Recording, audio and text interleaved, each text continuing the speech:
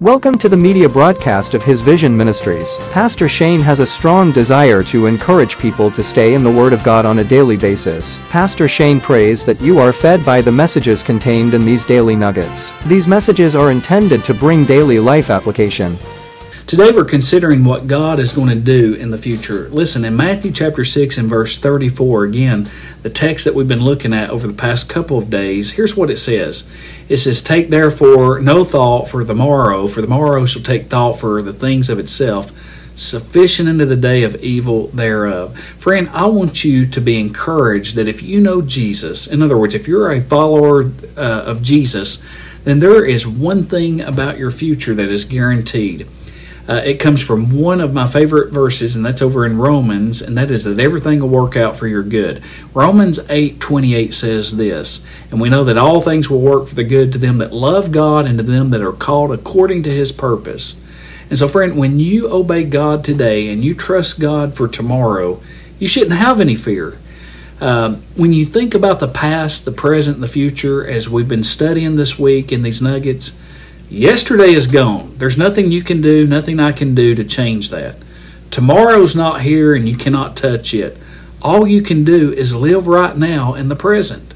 Leave tomorrow alone. When tomorrow arrives, if it does, God will give you the grace, God will give you the strength to get you through it. Listen, I cannot tell you exactly what the future holds, and I don't plan on doing it, but what I can tell you is this, that I know who holds the future. And you should not have to fear uncertainty again if you've placed your faith in the Lord Jesus. I want to close by saying this. If you do not know Jesus Christ as your personal Savior, there's two things that you had to fear and be worried about, and that is there is a future, and you better be fearful of it if you don't know Jesus.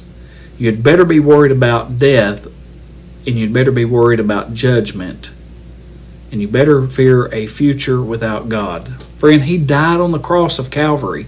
He was buried and He was raised from the dead.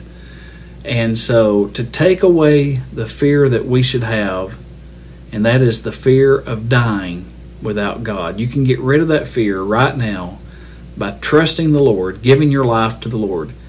If you want to know how to have a relationship with Jesus, text the word SAVED, S-A-V-E-D, to the number 80123, or visit us at hisvision.org and click the Know Jesus link. We thank you for joining us today. Visit us online at hisvision.org. Text the word SAVE to the number 80123 and hit send to learn how to have a relationship with Jesus Christ. May God bless you.